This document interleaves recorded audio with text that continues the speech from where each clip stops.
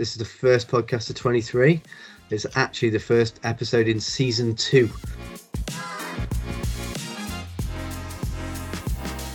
So the title of today's podcast is It's Great to Be in 23. And I'm joined by Mr. Martin Pedler, who I'll allow to introduce himself, and Mr. PHR. So Martin, who are you?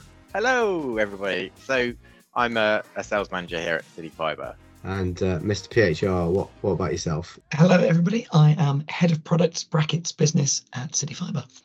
Brilliant. Well, I really appreciate your time, and I'm looking forward to having this chat today. Before we go into the actual podcast itself, I wouldn't mind doing a little icebreaker. So the icebreaker I thought about today was, what was your New Year's resolution? And on day 24 of the new year, have you kept it up? I'll start with you, Martin. Go on. What was your New Year's resolution, and are you still doing it? Oh, good grief. I'm not necessarily one for doing New Year's resolutions these days. I did start with that sort of ethos a few years back, but realised that quite quickly I'm pretty rubbish at keeping those resolutions and sticking to them. But I try to do this a slightly different way these days, just by, I guess, looking at little habits that need to change. So I guess I'm tracking okay for the few things that I thought were going to be important to me this year. I guess one of them is standing more. I sat a lot throughout the last 2 years. So I want to stand a little bit more and get a bit more active. There's no real commitment to a program. And then the second thing is Monday to Friday, no alcohol.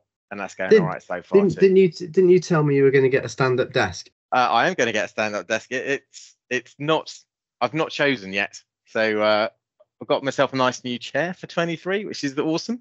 But That'll help you sit down more then, right? Well, if I am sitting down, I want to sit down in a nice comfy chair. There you go. Excellent. I don't think I could do a stand-up desk. I don't think my back could take it. And it's supposed to be good for your back, isn't it? Yeah. It is, yeah. My partner has one, and it does seem to work. Oh, awesome. And what about yourself? Nicely chimed in there. So what about yourself, Paul? Do you have any New Year's resolutions? Last year, like Martin, I bought a certain brand of fitness watch. Other brands are available to do the get up now prompt, and it kind of stopped doing it. So I kind of stopped doing it too. So I'm with Martin on this one. My New Year's resolution for 23 was to read more, by which I mean things that aren't on screen. So read more books and printed material, because I do think it activates a different bit of your brain to reading stuff on screen. And Paul's life hack for reading more is the Times Literary Supplement is what I start the day with. And I aim to get through that and the New Statesman each week.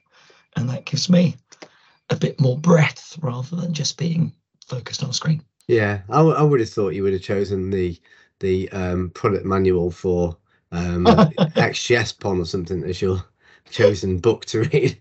Anyway, so let's crack in. So what are our main questions for today? So I think headline wise, I think same question to both of you, but what does 2023 have in store for City Fibre business?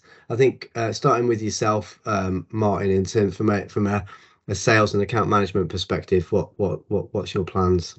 There's still so much to get cracking on with, but look, for us, it's about ensuring that we consistently maintain great performance on our Ethernet services. Pick up the great work that we did throughout the last 2 years. Just make sure the product is robust, that the fulfillment elements are there, a better online journey and digital strategy around that. So that's critically important. But I think more importantly, it's the big year for us in terms of business FTTP. Our team has a massive role to play in getting customers, partners launched onto the new platform, and giving them access to the great footprint that we're now delivering to the market to get those SME customers connected to the City Fibre infrastructure. So what do you see as the largest opportunity then for partners with that product? There's going to be 2 or 3 streams here, maybe even more. But I guess one of the largest will be the fact that BT is closing exchange infrastructure, and there is a program already acknowledged, or Openreach has already pushed the names of the exchanges it's going to close. And I think what we need to be doing is building plans around that closure program with our partners, giving them every opportunity to get in there early and seize the first mover advantage in any particular region. And Paul, from your perspective, what let's see whether we're joined up between sales and product. What plans have you got? Oh, dangerous. Let's hope they dovetail into what Martin's talked about. That's a great question, and yeah, we, joking aside, we work very closely as a team. So I sat down at the beginning of the year with a detailed plan, and we had 250 working days to deliver 263 software features. So it's a full-on year for the team this year. City Fibre has done a grand job on the residential space, and 23 is very much the year for utilising that network for SMEs and business customers.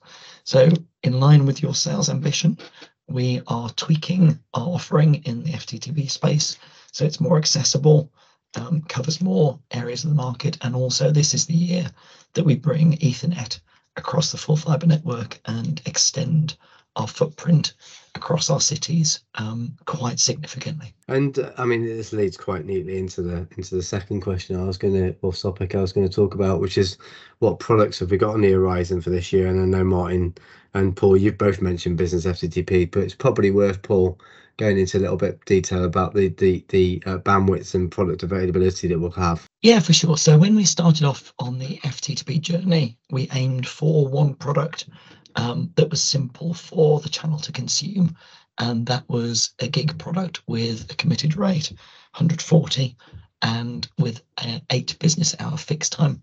So that's worked for us.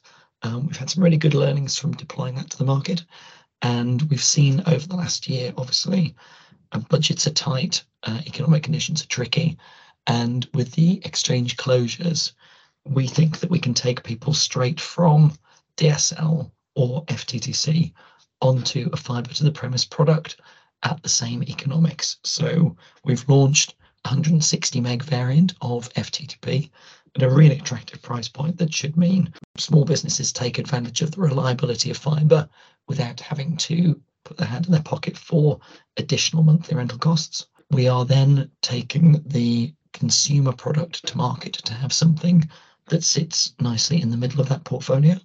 And then towards the back end of the year, we're leveraging the investment that we've made in a technology called XGS-PON to offer multi-gig services to businesses. So a product range that sits across everything from a sort of Soho SME all the way up to an enterprise customer with our Ethernet portfolio. Absolutely. Sounds good to me. And Martin, from your perspective, it's really important, I think, that we understand how, as a channel, we can work together to address this market opportunity. So how do you see the sort of power of our partnerships, and what does that mean to you? Yeah, that's great, because I can link that back to the work that we started last year, where we started to talk to our partners in the engagement strategy we had when we ran some events. We took a whole bunch of partners to Mercedes World, and we started to talk to them on the basis that we are only successful if our partners are successful. So we have to build plans and strategies around those partners. So we cannot do this in isolation. This is an opportunity for us to have a view and give some thought leadership to the channel so that they can go and win. And I guess in that sense, everybody wins if they're successful, them and us. So in terms of putting the partner first, we have to get closer engagement, make sure we understand what their strategies are for the year, and really just ensure that the product set that Paul's just talked about, which I'm hugely excited about, because it's the journey that we're going to take our partners on is that join us on our FTTP journey for sure, but the reality is at that point, once you're on that infrastructure, everything else just comes and gets built on in the future. So if you do the development work once, we just keep providing products and services onto that infrastructure. So it becomes nice and easy to consume and get value out of that platform for our partners. I guess that's a bit of a long-winded way of saying, look, partners are critically important for us for sure, but we do need to understand their strategy. We do need to make sure that they understand the benefits of this platform and how it can make them successful. Yeah, I mean that leads me into I'm going off piece now. So it started making me think about headwinds in 23 in terms of what we see as the main challenges that are going to sort of hinder UK business in 2023. I don't know, Paul, whether you've got any views on that. I mean, just to kick that sort of conversation off, from my perspective, I see lead to cash as a massively important. I mean, it's always been important to the channel, right? But never more so in terms of selling something and getting their money in. What other things or topics or headwinds do you see affecting the UK channel and business in 23? I can probably tie that in with partnerships as well, because when I think of partnerships, I've been in the channel over a decade, and I love working with the channel and our ability to respond to. I mean, we've seen it over the years, Andy, shocks in the market, so it's not a surprise to us. But partnership for my team is wider than just our customers. It's working with our technology suppliers to bring stuff to market that actually has business benefits.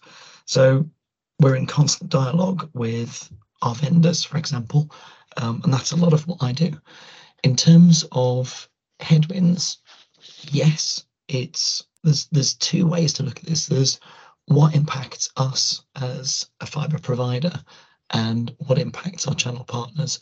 I think on the fibre provider space, we were canny last year because business is so often luck and timing, and investment in capital has been locked in for City Fibre. So we have a plan, we're executing, and we've got the comfort of being fully funded to execute that plan. I think anybody who was trying to start up in competition building fibre this year would find the capital market way more challenging. And I can certainly foresee some consolidation in the space over the year. But we are in a really good position to keep delivering, which is great. For our partners, there's the general sort of economic malaise. I think we are now bumping along only above Russia in terms of growth in Europe, which is not a great place, but I believe that our SMEs will ride that out. And that's why we've tailored our portfolio to work with the budgets that people have. The other headwind, which hasn't really been publicised, is that the BT Exchange closures, the withdrawal of copper services, is going to impact ordinary people and ordinary businesses. And I think now's the time to start banging that drum within the channel, because everybody for a long time thought, it'll never happen. And a lot of years have passed since Openreach announced this, and it's still a thing. So if there was ever a time to get off copper, it's definitely now. Yeah, I mean, I heard a crazy stat that even today, there's still people on black and white televisions. So if you think about how long it took for that digital switch off from a TV perspective, then we're going to follow a similar trend line, I'm sure. I think the only difference that I've noted so far is the government intervention. We don't seem to have a government intervention that's really pushing and making public aware of the copper switch off on an exchange by exchange basis. And I think when the digital switch off occurred in the TV market, that happened. It was led by government, wasn't it? If you remember, there was a lot of public announcements on TV, letters through your door, etc., saying you're going to need to switch to digital aerials. And I feel like in order for this to gain momentum and support the end user market, then I think that awareness needs to be generated not just by industry ourselves, but also by the government. One of our taglines, or one of our values as a business, is to be more challenger. Something which I think, well, obviously, talking from my perspective, I'm biased. I think we're quite good at. But answers on a postcard if you think we could do better. But I think we've launched a number of promotions recently, Martin. And the problem with running a podcast with salespeople on it is the fact we're always going to talk about deals, right? So is it worth refreshing our listeners on what our current promotions are? I think this has been a great area, and we started to push this through the back end of last year, and with some fairly significant success. And I think you were talking a little bit earlier about lead cash initiatives. If I could just sort of go back to that a little bit before we go on to the sort of incentives, because for me this is really interesting, and I think we, as a business, we're pushing very hard on that door of enabling our partners and channel to get their cash through the door quicker. Obviously, in a world where we're all based on sort of the standard Ethernet products that we know and love, we talk about the wayleaves, and wayleaves typically being a barrier to getting cash through the door quickly because it involves all sorts of logistical and practical issues of getting a service to site. In a world where we build the network to the door, all of that sort of wayleave challenge disappears. And in the future, then when you've got a platform that you're selling FTTP and Ethernet services on in the future, you no longer have this sort of 60, 90-day lead time for services before you can actually get your cash through the door and your customers paying. So I think that's just a very key thing to think about in the future when you're buying services from CityFibre. We will be on that sort of trajectory of sort of a 10 to 20 day lead time rather than a 60 to 90 day lead time, which I guess is an awesome position to be in. But I guess in terms of the here and now and sort of the promos that are out there, the permission to work form, which is something that we pushed heavily, which gives us the ability to continue work and get services to a site in a much quicker time. We continue to work with our partners to ensure that we can get that into their processes so that we can get the services delivered more quickly. So that's one. And we've got a series of price promotions out there in the market where we talk about 12-month pricing, removing the barriers to sort of longer term contracts. We've got the Flex program as well, which talks about, our Flex service, which gives you double the amount of speed for the same price as 100 meg, is another promotion we continue to push and will do until, I think, until the end of March. Yeah, there's a few things for me there as well. In terms of permission to work, and I think you've heard me say this before internally, I think that for me is one of the most important products or promotions we've got in the market right now, because as I said, it drastically reduces lead to cash. So some examples I've seen recently, I've seen category 4 orders, and as we all know, having all of us that have worked in the industry a long time, category 4 is typically no go most of the time, and we've seen those delivered for less than, I think 57 days was one I saw yesterday. So I mean, that is a significant reduction. And the other thing to note on it is not just about lead to cash, but it's also about cutting wayleaves out, as we touched on before, and looking at pre-install cancellation rates, both here at CityFibre and in other organisations I've worked for, not naming anyone. But you can look at my LinkedIn profile, see where I've worked. Basically, the biggest reason for those pre-install cancellations was wayleave and delays to delivery. So by cutting out the wayleave process and drastically reducing that delay, will not only give lead to cash, but will also cut out the cancellation, which causes disruption for everybody involved in the process and the chain. So for me, as you know, I talk about it pretty much daily, and I want to continue to make sure all our partners can take advantage of that, both from a customer service and experience point of view in an Ethernet market, which has always been measured on that, very much on a delayed basis, and as being the absolute leading provider in that space in terms of time and to deliver, but also in terms of, that means you're getting the customer billed quicker and getting your money in faster, which is also important in this economic climate. Mr. HR, I know that, pricing is held by our product colleagues in CityFibre. So is there any other promotions, any other ideas on the horizon? Putting you on the spot there, but what's your view? No, I like being put on the spot, Andy.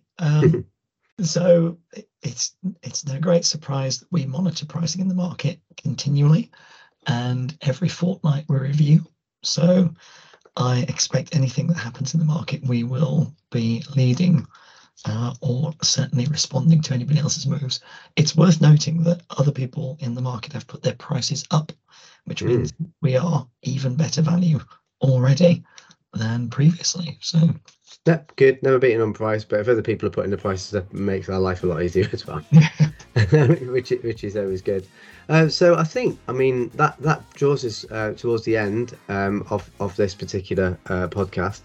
I am aware that we have got a follow-up podcast. I believe it's on Permission to Work, but it's going into that process and understanding the reasons behind what we're doing and why we're doing it in more detail. So that is the second instalment we have. So I'm looking forward to that one myself.